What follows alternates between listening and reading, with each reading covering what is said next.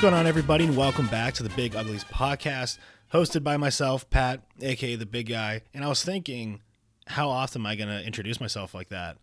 Because it kind of is annoying to myself. Just I feel like stupid saying my own name, hosted by myself. But I was thinking, that's such a new podcast that there's new listeners every episode because we're growing, and people don't really know who I am yet. And I feel like we're not at the point where I'm big enough where I can just say, hey, what's going on, guys?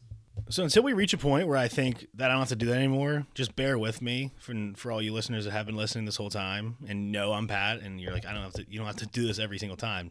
It's just not about you, okay? It's about the other listeners and introducing myself so they know who the hell I am, because a lot of people might be coming from different sources because I've been posting on things like Reddit and whatnot.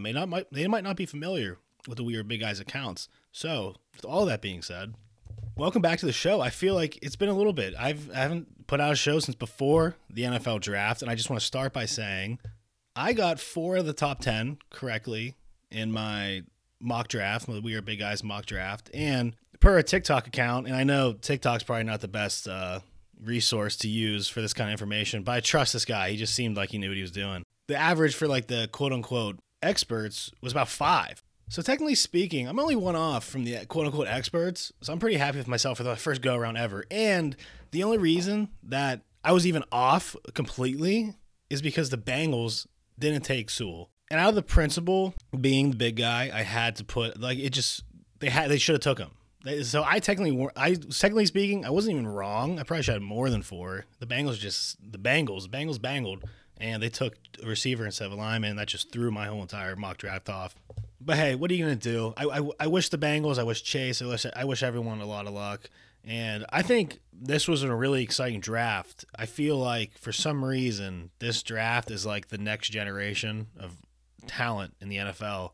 Kind of like every 5 to 10 years or so, you just have a big surge of like new talent and generational guys. And I just feel like I have a feeling that this draft is going to be one of those drafts where there are going to be some stars here or there for the next, 5, 10 years in the NFL. So we'll see what happens. We'll see who ends up being those stars. And before we get into the show, I just want to let you know that this show is sponsored by Liquid IV. I've talked about them before. They're the best electrolyte packets in the game. And now they even have other types of packets like energy, sleep, immune supplements. I use them every week. I love them. I won't ever promote a product that I don't personally use and love. So if you're interested in trying them or already use them, use discount code We Are Big Guys and get 25% off your order with free shipping as well. And it's unlimited. You can use them many times as you want. And if you have Instagram and are following the We Are Big Guys on the Instagram, head over to the partners section. It's a highlight in the profile, and the discount code, all you have to do is swipe up and it's automatically applied and takes you right to the website. So you don't have to deal with putting in the code correctly and worrying about all this and that. So that would be my suggestion for you if you want to use this code. And with that, thank you for the people who have used it. I wish I could see who actually used it, because obviously it doesn't tell me that. It just gives me like how many have been using it and the date and time, whatever. I wish it gave me the name or like email. That way, maybe if I do some free merch or something like giveaway, you guys would be the front runners of that list. So if you're buying it, thank you so much for supporting the podcast. I really appreciate it. Now, the layout of today's episode, first and foremost, we have to talk about it. Aaron Rodgers' situation in Green Bay, absolutely crazy. And then after we touch on the Aaron Rodgers situation, the Aaron Rodgers madness, Green Bay is melting down currently. Former co-host Stan is melting down currently.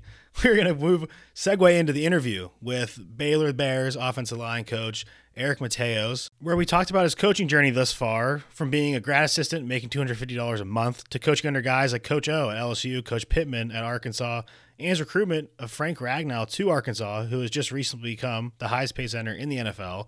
We also talked about his time at BYU, coaching guys like Brady, who was on the podcast earlier, and being around Zach Wilson, the number 2 overall pick in this year's NFL draft.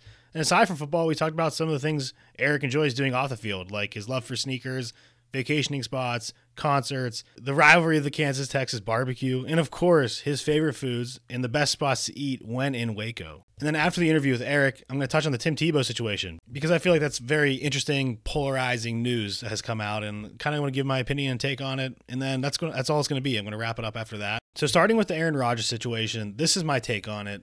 And I, along with anybody else besides a few people, really know what's going on behind the scenes. First, I have to say Adam Schefter is just a scumbag for holding that information and then waiting for the first night of the draft to drop that bomb on Twitter. And he just knew what he was doing. He knew what he was doing. It's It's an all-around dirty move, and I can understand why Packers fans everywhere were very upset when it came out that he did, in fact, just wait to drop this bomb on draft night, unbeknownst to anybody. In the Rodgers camp, Packers camp, obviously no one wanted that to come out, especially on the first night of the draft. I can't even imagine the madness, the sheer madness that was going on in Green Bay because of this.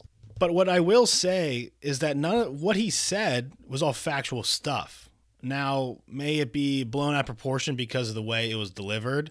Yes. But at the end of the day, we still know that Aaron Rodgers is very upset and unhappy with the situation in Green Bay, and he has been. And he's made that known by little jabs here and there, and obviously with the drafting of Jordan Love, he definitely was not happy about that. I think everyone knew that. And then when Rodgers publicly praised Kumaro, and then like the next day, I think the Packers cut him, which is another kind of like slap in the face to Rodgers and just makes him look like an idiot kind of. And then of course, as we all know, the NFC Championship game, just an interesting decision not to go for it on fourth down and settle with the field goal when you have maybe the most high-powered offense in the NFL, and taking the ball out of maybe the best quarterback in the league's hands at the moment you need. The reason you have a guy like this, the reason you pay all this money, you take the ball away from him. Doesn't make any sense. So there's obviously been some tumultuous times in Green Bay with the relationship of Rodgers and the front office and coaching staff. But before I say what I would personally do if I were the Packers, I also want to just make it clear that while I understand the frustration of Aaron Rodgers, and he has a lot of fair points in how a lot of the stuff went down these past few years, I also think it's important to state that a lot of people, and I think Rodgers himself, they always claim that like he has no weapons, or like they're not drafting high receivers and this and that. And I just couldn't disagree more. You look at the Packers offense and defense now. They have Devontae Adams, who's one of the best receivers in the game. You have an amazing offensive line. Elton Jenkins. Bakhtiari has been the top left tackle the past X amount of years. Aaron Jones is a great running back. Their defense, they went out and got both those Smith brothers. I know they're not brothers, but both the Smith bros coming off the edge. They got drafted maybe the best lockdown corner in the NFL. Like he has ample weapons and a great team around him and a great franchise. So I think this isn't just like the Packers screwed up this whole situation. While I agree they deserve some blame for sure, it's a little falls on Rodgers too. Like, come on, man. It's not like you're working with a poverty franchise with no talent around you. So I think just in general, it's just it's a mess of a situation, and it's really reminiscent of just how Favre kind of just flew the coop in a similar fashion. And I think it's just very ironic and kind of hypocritical how Rodgers is all pissed off that Love comes in behind him. Well, he came in behind Favre and took his spot, did the same exact thing. So that's my 2 cents on the whole situation as a whole. Now, if I were the Packers, I think you literally have 2 options. Option A is keep Rodgers and say you have total control of the team. Whatever you want, we're going to do, kind of like how Brady is in Tampa. We're going to do our best to get whoever you want on this team and try to win a Super Bowl within the next, I don't know how many years he has left, maybe next 3 to 5 years. I don't know. Option B is to trade him and get as many draft picks or young talent stars that you can get for him, and move on and either play Jordan Love or Blake Bortles, whoever, and that's what it is. Because the way I view it is, if he is actually as mad and disgruntled and upset as he claims, or these reports are coming out, you don't even want that in your locker room. I understand he's amazing and he's just one of the best quarterbacks in the league. At a certain point, the front office and owners and coaching staff, they don't want that. No matter how good you are, you're just annoying at some point. So those are the 2 options that I think the Packers have, and it would be interesting to see which way they go with it. Now, obviously, you want to keep Rodgers. He's amazing, and you have a little window here to potentially win another Super Bowl, so you want to do that. But if the rumors are true, and he is as upset as everyone says he is, and he's like threatening retirement, then you really have no choice. I would try to trade him to whoever wants him and get whoever giving me the most bang for my buck for Rodgers. I would do that, and I know it hurts. It stinks, obviously. Packers fans, I feel for you. Like, it's a terrible situation, but I'd rather leave the situation with something rather than nothing. You know what I mean? So that's my 2 cents on the situation. We'll see what happens in Green Bay. Either way, it's something to talk about in the offseason, so I'm not hating against it. And now that we got that out of the way, let's jump into my interview with Baylor Bears offensive line coach Eric Mateos. And I don't know if any astute listeners have noticed this yet, but music has come up on a lot of these podcasts, interviews, and I try to incorporate certain artists that we've talked about in the interview, in the intro. That's why the new songs have been coming in and out every other week. So if you listening to this full episode, then you'll understand this intro into the podcast.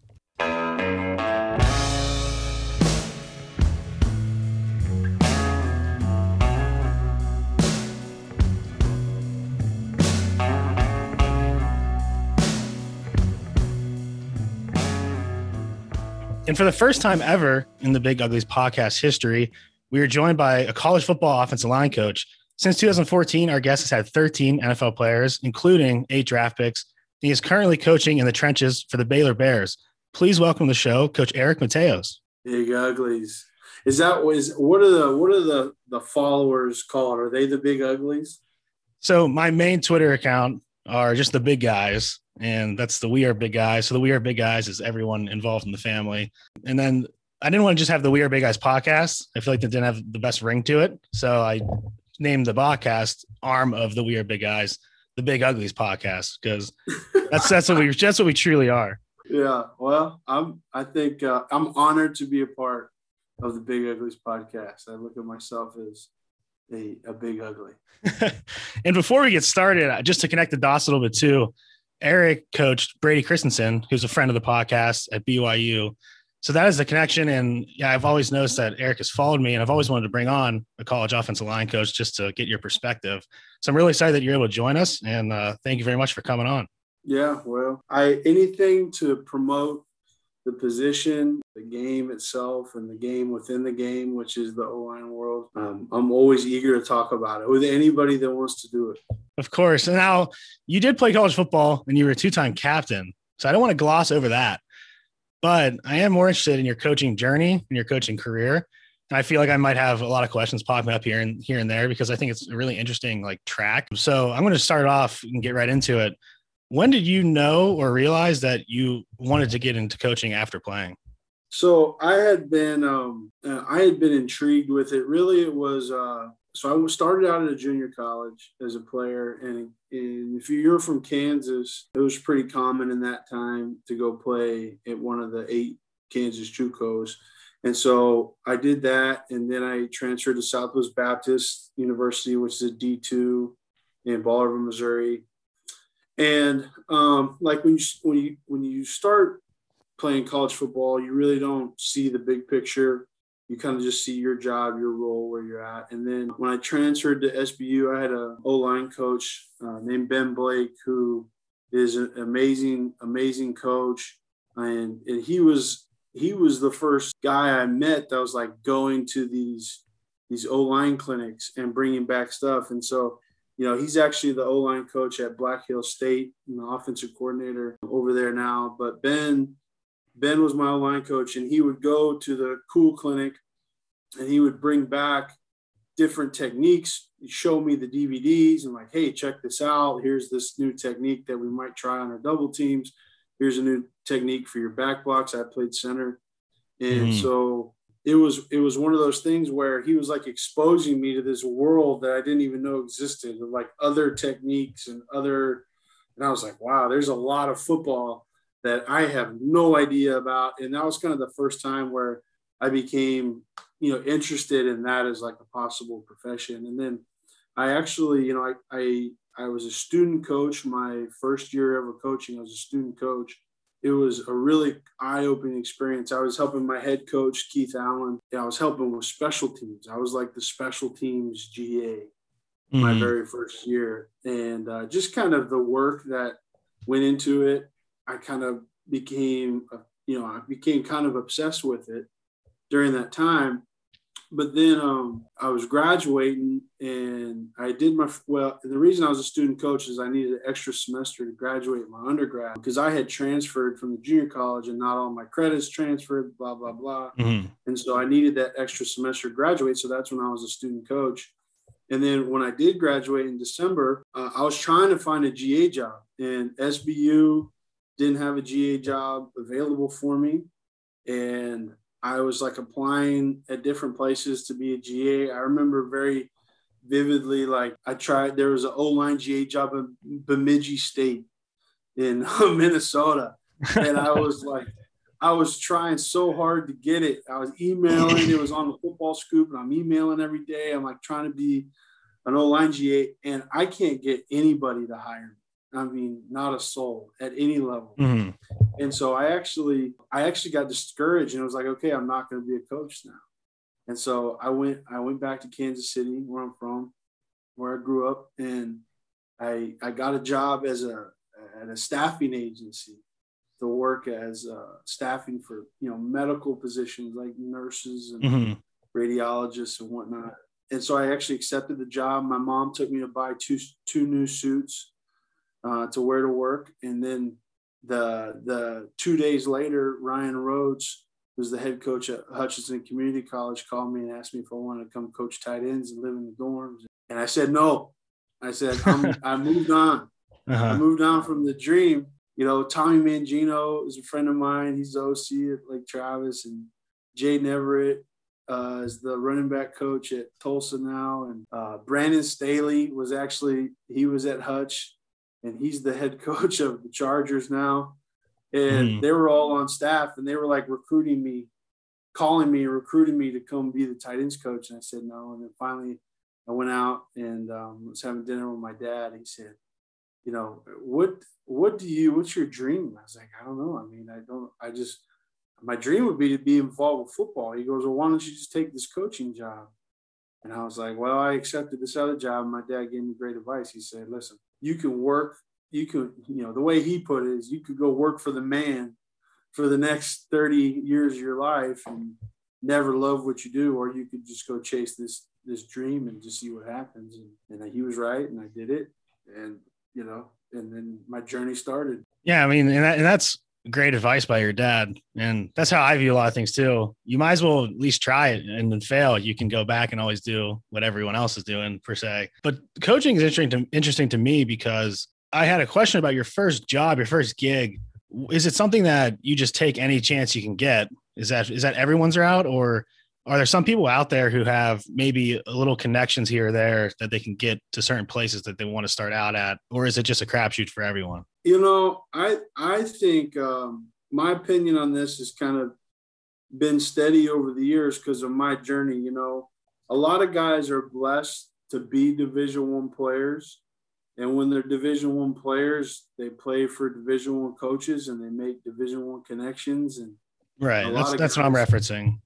Yeah, a lot of guys have those doors open to them because of those connections, and that's great. And that's not to diminish anybody's path, but like for me, I didn't know anybody in Division I football. I didn't, I wasn't good enough to play it, and I didn't know anybody in it. And really, even the people that I knew in Division II and junior college really didn't help me, except for my junior college coach, who was the one that hired me. So I think, guys, like the advice I give people all the time is you got to be willing to go coach. I think coaching is learned as you go. I think you learn who you are as a coach and who you want to be as a coach. And I tell people all the time, like I went and I lived in the dorm, and I made $250 a month. And I got my CDL so I could drive the team bus. I was washing the laundry every night. I was recruiting, setting up official visits and recruiting and driving, all over the state of Kansas back and forth. And, it was a grind. And you're right. And I had to work in the dorms and all that. So blah, blah, blah, blah, blah. So what? Well, my point is I was doing all that so I could be a football coach.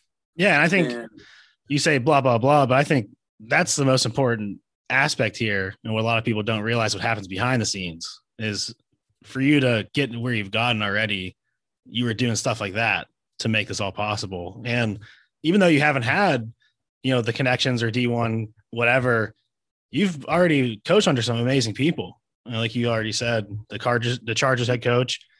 You also were with Coach O at LSU, and one of my favorite guys, Coach Pittman at Arkansas. So what has being around those kind of type of guys, even if it's just from seeing how they run their ship situation, like what have you been able to take from, just your learning experiences so far? Well, I think the number one thing that you want to do as a young coach is just soak in every piece of information and detail from everybody you're around.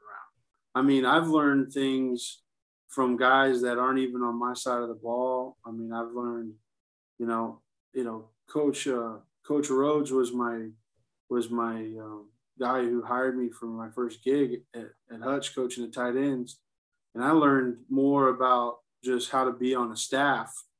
You don't realize what that really is while you're a player. Like, what does it mean to be part of a coaching staff? And so just from even from that standpoint to, working for Coach Orgeron, like you mentioned, and just seeing his attitude and his energy that he brings to people and how he's trying to build people up, and Coach Pittman, how you treat your players, how do you talk to your players. But there's things you learn from people that you don't even directly work under. Like, I remember I learned so much from Randy Shannon, just listening to him talk in meetings and staff meetings at Arkansas, and listening to Corey Raymond talk about his DBs at LSU. I mean, just there's so much knowledge, and I think when you're young, it's just how much can you constantly soak in and process and learn the game. And I'll never forget it. Like, Jim Chaney was our offensive coordinator at Arkansas my first 2 years, and he made us break down every single play from the NFL season, which was about 35,000 snaps. And I remember I would go in there and ask him a question about this clip and this clip and this clip. And finally, he's getting tired of me asking him so many questions. He says, "Hey, go in my office, and I got the 2007 Rams playbook in there. It's got everything you need to know. Just ask that thing." And so that was like a great lesson of just like, hey, I can find answers on my own. And so there's just so much that you pick up from people. And so you just got to be willing to listen. Now, I just want to preface this by saying, I think I asked you to come on this podcast before the Frank Ragnow contract news broke. So this is just a coincidence. And I found this out while I was researching you. And this is a direct quote from Frank. And he said that you were the first person to reach out to him from Arkansas. And I thought, man, that's a really cool kind of coincidence that I'm having you on while all this is happening. Because I want to get into the recruiting aspect. I have a lot of listeners are high school guys. And I want to start the recruiting segment by talking about Frank Ragnow. And what was it like? You saw him, you were one of the first people to recognize him for Arkansas, and to seeing where he was in high school to now all the way up to the NFL, the highest paid center in the league. I mean, that has to be a pretty awesome, claim to fame experience. Well, it's not really fame as much as I was lucky to be a part of his journey, a little small piece, a little small blip in his football journey. But he's just he's a great human being. And when I was the O-line GA at Arkansas, my goal, my personal goal was that I was going to watch every single O-lineman in the country. Like, there was just some weird, goal I made for myself was every single high school O-lineman in the country that I could find on any database, Rivals, 24/7 or whatever. I was going to print out every single guy, and I was going to watch every single guy in the country. And that was just kind of a personal challenge to myself. And usually Minneapolis area is not on the Arkansas radar for recruiting. But I found Frank's film, and just right away you saw it. You saw the power and the explosiveness and the balance, and just what a great athlete was. He's a great basketball player too. Throwing down fast break dunks as a tackle in high school.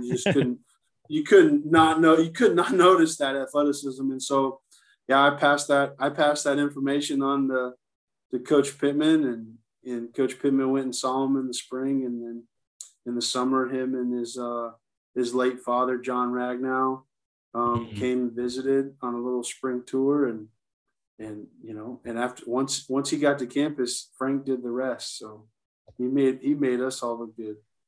And the rest is history. You mentioned him, off the field playing basketball. So one of my questions for you is, when you're looking at recruits now, evaluating guys, what are some of the main attributes that you look for in an offense lineman that you're recruiting? And what are things that guys can do to set themselves apart aside from, having like a killer highlight tape? Yeah, I mean, the way I kind of look at it now is I'm recruiting big athletes, and that might mean a guy plays full-time O-line. He's played O-line his whole life. That could mean that he's playing defensive end. That could mean that he's playing tight end. I think for me personally, what I'm looking for, the probably the most important things is, do they love playing the game? Can you see the passion? Can you see the effort that kind of indicates to you that they love playing football? And I think number two is, is he willing to put his face on someone? People a lot of times will look at a guy who might be 240 pounds and say, hey, this guy's, is he going to get big enough? Is he going to get big enough? Is he going to get strong enough? And I have news for the world that America is the fattest country in the world. And every time that you wonder, is a guy going to get big enough? He's probably going to get big enough. Mm-hmm. And it's not like the NFL is drafting 350-pound guys every pick. Mm-hmm. You look at the weights of guys, they're anywhere from 300 to 310, 315. And so we're not signing these humongous guys, or the NFL's not drafting them. And so it's a developmental position. So that's why you see the stories every year of some old lineman that played high school basketball and played tight end, and then he's a first round tackle, Right. And so I think when you look at the willingness to put your face on somebody, whether they're 240 or 280 or 290, if you see that on the tape, that matters. And then I think the third most important thing is that guys have range. And what I mean by range is they can, the game is changing. And so there's a lot of little short choppy steps. You have the RPOs. You don't want the guys to go down the field, blah, blah, blah. That's not really what I'm looking for. Like when I talk about range, is can a guy move his body from point A to point B? Ignore the footwork, ignore the, if he's maybe not the right angle, you can coach those things, but can he move his body from point A to point B really fast? And those are the guys I think that develop into the best college O-linemen. And I think those are the guys that ultimately get drafted. Has your recruiting approach in general, has that changed from when you're time at BYU to now at Baylor, given that you're now a Power 5, or does that not matter? Yeah, well, I think it matters. I think every school is unique, and if you want to recruit players that are going to be successful at your university, you have to take in all factors. When I was coaching at LSU, that might be a different kind of kid that would fit in there versus a kid that would fit in at BYU versus a kid that would fit in at Baylor. And so I think ultimately the responsibility of myself is to find which players fit that university. Mm-hmm. And which players are going to fit what you want to do as a coach. If I want to run a bunch of different A-gap runs, well, then I might be okay with going to sign 4 325-pounders. But for me, I'm going to ask my guys to move a lot in space. And so, the guys I'm looking for might not be the 330-pounders. It might be the 260-pounders that have range and that are athletic. And so I think it's about who fits your university and then who's going to fit your offense and what you guys want to do. Mm-hmm. And you've done that pretty well so far, at least in your young career. Briefly, just touching on BYU for a second, you led an offensive line that was the offensive line unit for one of the most high-powered offense in college football. I think you guys, I have the stats here, you ranked top 15 in 10 different statistical categories, stuff like scoring and total offense and passing yards. And the offensive line as a whole led up 12 sacks in 12 games, which was the 8th best average in the country. So we don't, however you're recruiting or coaching, you're clearly doing a good job. But I also want to just ask quickly what is like being around, guys like Brady Christensen, and the Zach Wilsons of the world. And what was it like, being able to coach like such special guys on and off the field? I imagine Zach is just as awesome as Brady was. So what was that like for you? Yeah, well, it wasn't just Brady on that O line. No, there's a lot of guys, and I really, Clark Barrington and Kiefer Longson and Harris LaChance and Tristan Hodge, Shannon Herring, James Impey, Joe Tukuafu, Blake Freeland. A lot of guys went into that, and so they were all a joy to coach. They made my life really easy. They knew that I was going to change something with our protection plan on Thursday afternoon, and they always were, willing to adapt with me. And I think when you coach just smart, competitive, tough guys that love to play the game, I think the coachable piece, that's one thing I've found over the years is probably one of the most underrated things for offensive linemen is who's coachable. And that was what Brady is. Brady was the most coachable player I've ever coached, where, there was literally one day during summer workouts going into 2019 where I came up to Brady just in the locker room and said, "Hey, we should think about changing your pass set."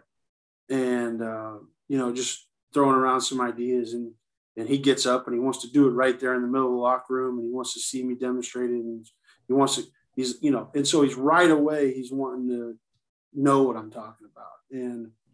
And so when you look at coaching O-line, when you have really coachable players, that makes the job a lot easier. And then Brady's competitive nature kind of kicks in and his work ethic. And he did it all himself after that. And then like being around guys like Zach was awesome. There was a lot of time there where a lot of people didn't think Zach Wilson should be the starting quarterback at BYU. And the one thing that stayed true is the coaches in that staff room. We always believed in Zach. We always knew that he was, our best option. And he competed. He was very humble the whole time, but he just never flinched and he never gave in. And, I told several scouts this story during the offseason that would call me and ask me about our O-lineman from BYU. And then they almost always ask me what I think about Zach Wilson.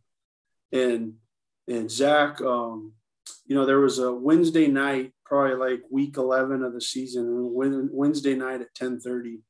And I had a couple of centers that were out with COVID or injuries. And so I had like our fourth string center was getting reps at practice on Wednesday. And we were doing a goal line session. And Zach and the fourth string center fumbled the snap during practice. And I get a text at 10:30 at night from Zach asking me what happened. What did I do wrong here? And how can I get this fixed? And I would just remember being so dumbfounded and wanted to respond to him and be like, "Hey, Zach, it's the fourth string, true freshman center. I bet it was his fault." Yeah. I'm wanting to say that to him, but just his humility and how eager he was to always be great. None of the results of both of those players were surprising to me. They were awesome. Yeah, it's a testament to what kind of characters those guys are, and I'm definitely going to be rooting for him in the league, that's for sure. And I'm going to move on from BYU, even though I would love to ask you about your thoughts on the college football playoff, but I'm not going to go there for time. That's probably a good idea. for time reasons and yourself. I don't know. I don't want to get into that. But now you're with the Baylor Bears down in Waco, Texas. How has that move been? I remember your video kind of went viral. I think that was in Waco, right? When you were like in the sleet or whatever, pushing your car. Yeah. So how has that move been in transition, and how you enjoying your new family, essentially? Yeah, well, I was super blessed when Coach Aranda called me on the Tuesday before I got married to offer me the job, and I've always loved the way coach operates. You know, we worked together for a year at LSU, and so I've always known he's a great coach. And then when he called me that opportunity, it was during the week of my wedding, and it was like one of those things where I had to kind of pretend to ask my wife permission, but you know, we were going to Baylor. It was an opportunity we couldn't pass up. So, no, I love Waco. I love being at this university. You know, from the president down to our athletic director, Mac Rhodes. You know, there's other places I've coached where, you know, I never met the athletic director, you know, but maybe once or twice. Mm-hmm. And then I see Mac Rhodes every day. He stops by and asks me how I'm doing. And so just from his leadership down to Coach Aranda, it's been great. The university's been great. We had a snowstorm, like you referenced, which Waco was not ready for. You know, I always think of like he wasn't ready joke. Like that was Waco. We were not ready for the snow. And neither were a lot of the drivers down here, just hadn't really experienced that. So that video you're referencing, I was actually trying to help push another guy's car. He had gotten stuck. And so me and my wife, our power went out. We were living in the hotel at the time, and our power went out at the hotel. So I was actually driving my wife. It was bring your wife to work day at Baylor because there's no power. And I said, man, this guy's stuck. He's got no clue how to get out. I got to get out and help him. And I had my Jordans on and I tried to dig in there and try to roll the hips. I was struggling, you know, my stiffness is a liability, but I was able to get him free. So, but no, Waco's been great. I love Baylor. I love my new O-line, great kids, hard workers, and really looking forward to bringing, you know, some O-line pride back to this university, which, you know, in the early mid, you know, 2010s, you know, there was like 4 straight years where the O-lineman of the year was from Baylor and the Big 12. And so the goal is to make it where this place is the best place to play offensive line in the Big 12. Mm-hmm. And you are coming from a really awesome stadium at BYU, beautiful, maybe one of the prettiest views in college football at BYU. You're going to McLean Stadium, which I think is relatively new, if I'm correct. And it looks like it's beautiful right in the lake. Have you practiced there at all? Have you been able to see that? Check that out? Yeah, no, it's amazing. It's a beautiful stadium. It's funny when I got hired, like my first weekend, I was in Waco. Me and my wife like snuck into the stadium, and we're like wanting to look around. And then, you know, some people like kind of caught us. We're like, you know, what do you guys? Can we help you? And I was like, well, I'm coaching here now. I was just trying to see the stadium, and they ended up giving us a full tour of the whole place. And but it's beautiful. It's right next to the river, and we got to go in there and practice several times this spring, and so it was a lot of fun. And I'm super excited to fill that thing up this fall.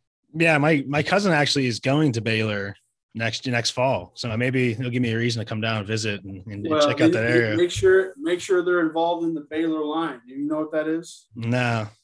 So the Baylor line, you gotta look it up on YouTube, but it's essentially they take all the freshmen, and there's about 3,000 freshmen. They put them in one corner of the end zone, and to open the game, all 3,000 of them like run across the field from one side to the other. That's awesome. Like create a tunnel for the team to run out. So you got to look that up. It's really cool. I will. I'll definitely look into that. What's going on, everybody? I hope you're enjoying my interview with offensive line coach Eric Mateos. I just wanted to pop in and say this episode is brought to you by Liquid IV. Use code WeAreBigGuys at checkout or swipe up on my Instagram story, and you'll get 25% off your order and free shipping. Liquid IV, fueling life's adventures. They didn't tell me to do that, but I think it's fueling life adventures. It's on the pack, and I just thought that would make it sound a lot more professional if I had that in there. So I hope you enjoy. Check out the code Liquid IV. I use it. It's amazing stuff. Now let's get back to our interview with Coach Eric Mateos. Transitioning to off the field stuff, I'm going to go into your sneaker. I think Brady told me you were kind of a sneakerhead, and you mentioned that you were pushing the car through Jordans. And I think you just you recently posted a picture with the yellow and green Baylor kind of Jordans. So I got to ask, what's your favorite shoe of all time? Well, I think like my favorite shoe of all time is probably the Nike Cortezes.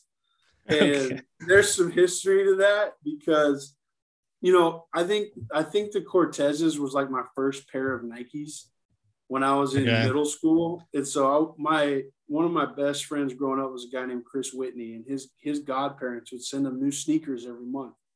And I'm like, dude, this guy's got so many sneakers. And I'm like rocking some New Balances and some ponies. And, I was super envious and jealous. It was terrible of me. But then he started like, he would give me some hand-me-downs, right? And he gave me a pair of Kobe's, right? The first pair of Kobe's that made your feet smell like, like fungus. And then, he gave me a pair of Air Force Ones, and he was giving me this. And then my parents, I got my first pair of Nike Cortezes in middle school, and I just thought they were the coolest. And then I'd see Bill Snyder rocking Cortezes for about 20 years on the sideline, and I became obsessed. Do you rock the Forrest Gump colorway, or do you go with like the white and black one? No, so first off, the best thing about the Cortezes is you can customize them pretty easily. Yeah. But the Forrest Gump ones, I have not had the Forrest Gump ones, but usually every school I've been at, like when I was at BYU, I made some white and royal ones. And my first pair that I had was actually white and like silver or gray. But I need to get some green ones, some green ones. I need the Forrest Gumps are like the originals, right? Yeah, so I bought a pair of those, and they're like so nice. I've worn them probably like 5 times, if that, because I just don't want to ruin them. That's my problem with like nice sneakers. If I ever get them, I don't want to wear them because then I just scuff them up. So that's my problem. I end up just sitting in my room. So I break that rule. So like I wear them out. So okay. I've chosen to not follow any of the rules. So I don't know that I'm a true sneakerhead, because like I think a true sneakerhead wants to preserve the shoes. Right. But I just wear them. And if they get dirty, I try to clean them, and I wear them because I like them. I'm not really into the preservation of them. Although I will say this, I do have a pair of 11 breads from 2019 that I have yet to wear. And for some reason, I don't know, I haven't found the right occasion. Almost every other pair of Jordans or sneakers I have, I wear them. I have a shoe problem. I mean, I think over the summer I counted, I think I was at 75 pairs of shoes. Oh, geez. So I got a problem. When I moved to Texas, I donated about 20 pairs. Nice. But certainly when I got here, I filled up with about 4 more pairs of green or gold Jordans. Yeah. See, I'm on the fence with like the preserving, because it's like no different than, buying a nice car or bottle of wine or whiskey. It's like part of me like wants to just keep it because it's kind of cool just to like show it off. But I also am a believer in like, what's the point of buying it and spending the money if you're not going to like enjoy it, So I'm kind of on the fence of both. I think there's certain situations or events that, you can break the rule on certain pairs, I think with shoes, well, now that I'm married too, I think if I had a lot of pair of shoes that I never wore, I would create some of my own problems. So I try to show my wife Jillian, look, I'm wearing all these 60 pairs of shoes. I wear them all. So I don't give any reason where I can't keep them. Because she's into like the what is it, Marie Kondo, like the condoing, where you just like are constantly like cleaning out things that you don't use or whatever. She's into that. So if I'm not using stuff, then it's gonna get donated. Yeah. So I'm going through the pairs. I'm wearing them. So we know you like sneakers. What other things do you like to do outside of football? And I'm sure you're busy a lot of the time. You don't have much free time, being a coach and recruiting and everything. But what are like some of your favorite like guilty pleasures off the field? I would say there's 2 different kinds of things, right? There's like vacation mode coach, right? Where it's like vacation mode for me is like find a beach wherever it's at. Me and my wife are going to do Maui this summer. Oh, nice. I've done beaches on almost every ocean. I need to get to Asia and do something over there. But so that's like vacation mode, is like find a beach, get a book, and if I'm too lazy, get a book on tape and just chill. And then I think it's like, the weekends, like Central Texas is awesome with rivers, a lot of rivers afloat. I love floating the river. That's always a fun thing to do with your family or with your friends. And I love doing that. I love going to concerts. I'm a big concert guy. Mm-hmm. I'm like itching to find I haven't been to a concert in I feel like a year and a half. I know. So like last summer I had tickets to the Black Keys. I had tickets to Nice. Chris Stapleton. Man. And so like I had a few shows lined up before COVID hit. So I'm a big concert guy. I love going to shows and live music, and that's big for me. So those are probably my main things. And Texas is a great place for both. So oh yeah, I'm in a good spot. Yeah, I was just literally talking to my buddy the other day about how much we miss concerts, like the little things like that. You realize how much you miss it once it's gone. But you mentioned some great artists. Do you have a top concert you ever been to that, like, you without question, you're like, it's the best person I've seen live? Yeah, so I actually saw, and I mentioned Chris Stapleton, but I actually saw him in 2016 in New Orleans. A bunch of the JV squad, like the GAs and analysts at LSU, we went and saw Chris Stapleton in New Orleans. And I tell you what, that guy is so much better live than he is on. And you're like, wait, how is that possible? Because his voice is just so good. Amazing. But then you watch him live. He just stands there with his guitar and stares at his wife the whole show. And then you got this amazing singer who's infatuated with his wife on stage, doesn't move an inch, but it just blows your face off. Yeah. And so like, that was a great show. And then I would say like anytime like I've been able to see 311, like 311 was like my band growing up, in middle school, high school. So whenever I got to go see a 311 show. So I'd been a fan for like 15 years. I had never seen them perform, and I got to go to a show. I guess it'd probably be about 5 or 6 years ago now, in Kansas City, and those guys blew my face off too. So those are two pretty memorable shows I've been to. Yeah, a new guy I started listening to a lot, and I think he's a Texas guy. Is Co Wetzel? Are you familiar with him at all? Yeah. Man, I listen to my workout. I'm a big country fan as well, and I can listen to anything when I work out. Like I've listened to "Stay" by Rihanna squatting like 400 pounds. It doesn't matter to me. Mm-hmm. Do you have like a go-to workout playlist or pump up playlist, or you just listen to whatever? Well, so it's funny, when I was a player, I got really into like listening to relaxing music before games, because I would get too hyped. Right. Like I had too much like aggression and energy like inside. And so I knew I had to try and chill myself out before games. So I would actually listen to like opera and like in languages I don't even understand, but it would like relax me before a game. But now I'm really into like, when I'm working out, I like Chili Peppers. I like the Black Keys. Like I like good tempo music. Just rock. Yeah. I mean, not even like just rock, as long as it's got tempo, right? Like I can't, if it's got slow tempo, I can't get into it while I'm working out.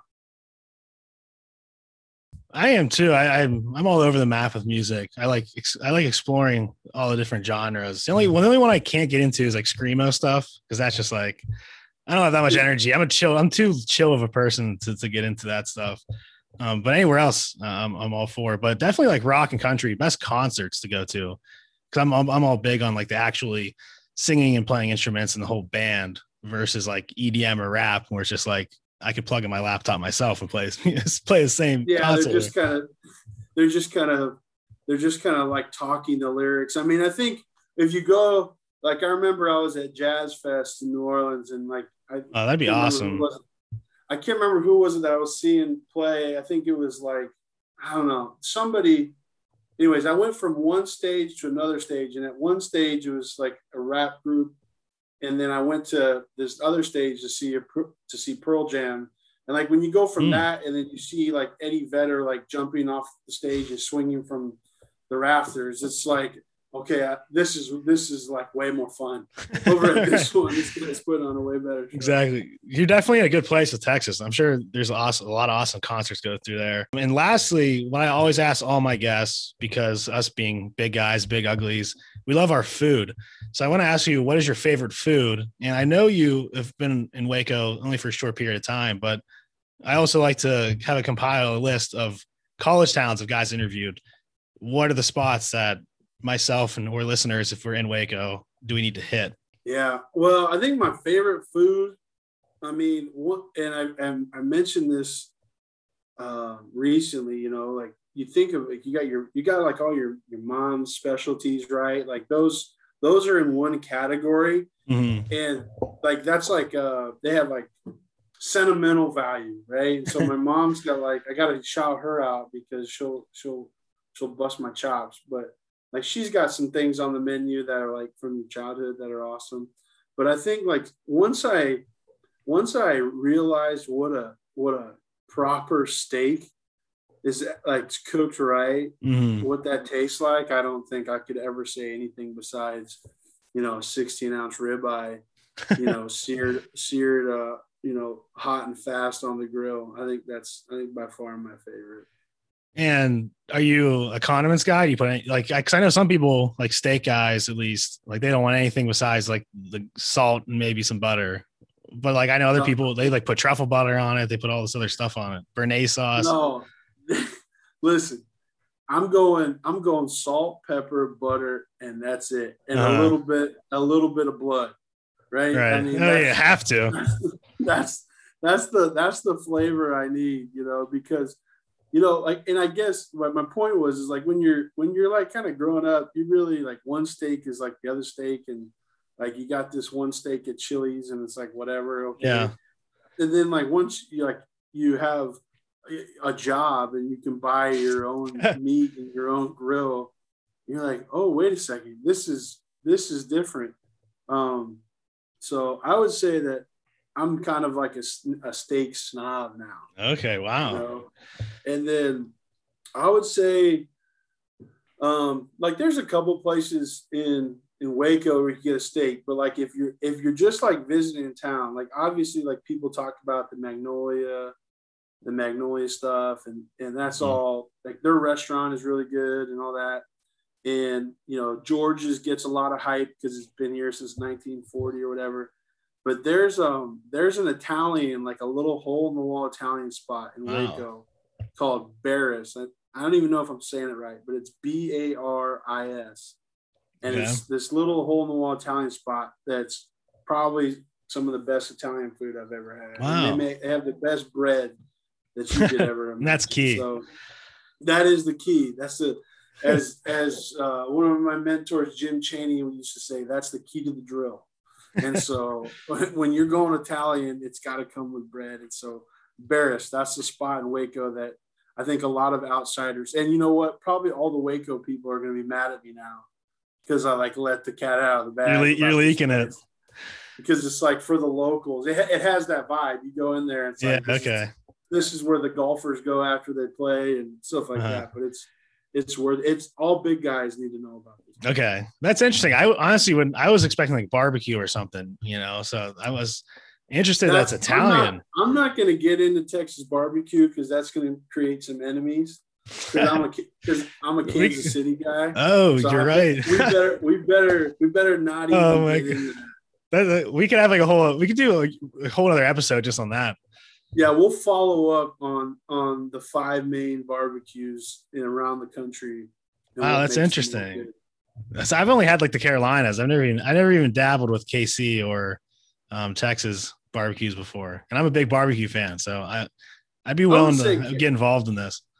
Carolinas is definitely more similar to Kansas City than it is Texas. Okay, so I'm a big like mustard sauce guy, or like vinegar base. Is it more KC? Is that well, so yeah, vinegar based, yes. It's a little bit thicker sweet sauce in Kansas City. Okay. There is the best mustard based sauce that I've ever had is at a place in Hutchinson, Kansas called Roy's. and it's literally like the size of, That's how you know it's good. It's good. It's called Roy's. It opens at like 11 and they close whenever they run out of meat, which is usually about 2:30. And they got the best mustard-based sauce I've ever had. But Kansas City's not really mustard-based. It's more like sweet molasses-y, Interesting. vibe, thicker. Yeah, it's definitely a little bit different. And Texas, again, is not even sauce. So what's Texas's barbecue? What distinguishes them? Is it their like flavor profile or what? Like how they cook it? I think everything kind of starts with the rub, Okay. like in Texas, and then like in Kansas City, if you order brisket or ribs or whatever, everything's they'll smoke briskets, smoke ribs, but the sauce is a big part of the equation. Whereas in Texas, a lot of guys would pride themselves on you not needing sauce for right. Okay. Interesting. So it's a little bit more. Everything's a little bit more smoky. That's what I figured. And then like the sides are all, it's like cream corn, green beans. That's like the standard in Texas, and whereas other places is a little bit different. So is Kansas City? Do you have a spot that is like your favorite by far in Kansas City? Yeah, Q39 is like number right. one by a landslide. Oh, okay, this is the info we need. Well, this is what the big guys want, right? Exactly. Where to get the food. So Q39 I think is the best spot in Kansas City. Okay. Followed, for me, it's like then you got Arthur Bryant's. Jack Stack is a little bit, it's good, but it's a little bougie, Okay. And then that's where Pat Mahomes goes. Yeah, and then you got Gates, which is like where they all scream at you. And so there's and then some local spots like Hayward's, shout out Hayward's, that's their throwback. So there's Kansas City. It's hard to find a bad bar. So you grew up on the Kansas side of Kansas City. Well, there's two Kansas Cities, right? Or what? Yeah, what's the deal there? Kansas. So are you still a fan of KC teams then? Right? Yeah. So I got dual fanship because I was born in Miami, Florida, and we moved to Kansas City when I was in elementary school. So I root for the Chiefs, root for the Dolphins, root for the Royals, root for the Marlins. So I kind of claim both. So you've had a pretty successful fandom then between the Marlins, the KC, now the Chiefs, the Royals. I tell people if you're not too loyal to one team, then you can really enjoy professional sports. What about the OKC Thunder? What about the Thunder? Is that is that close enough? I was kind of anti-Thunder because Kansas City was supposed to get the Thunder. Kansas City built the Sprint Center. So you spited them. Beautiful arena. So we built it so we could get the Seattle Supersonics to come to Kansas City. And they went to Oklahoma. And they went to Oklahoma City. So I'm a little bit kind of like, I'm Miami Heat basketball wise. Full-fledged. That's awesome. Well, Eric, that's all I have for you. So thanks again for coming on, and I wish you a lot of luck in your upcoming season. Appreciate it, man. Thanks so much. Thanks for everything you do for the big guys. I'm a big fan, and nothing like promoting the big uglies.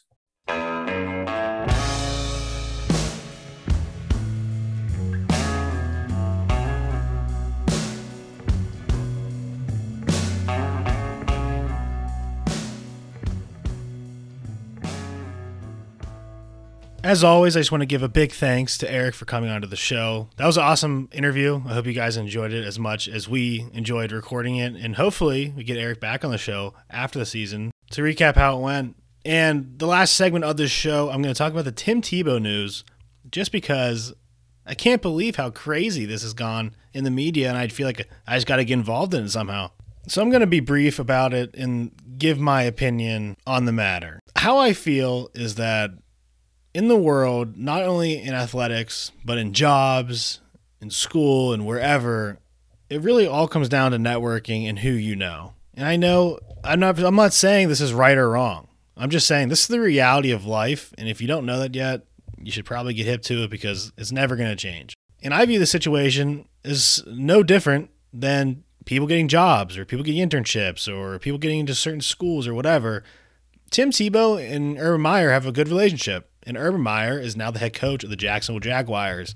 Tim Tebow is getting this opportunity because of that relationship they have together. No other reason. And he went and tried out, and they deemed that he was good enough to join the team as a potential tight end, maybe a potential Taysom Hill kind of guy. And he's on the team now, and he's got a shot, even though he hasn't played in 8 years or whatever, however long it's been.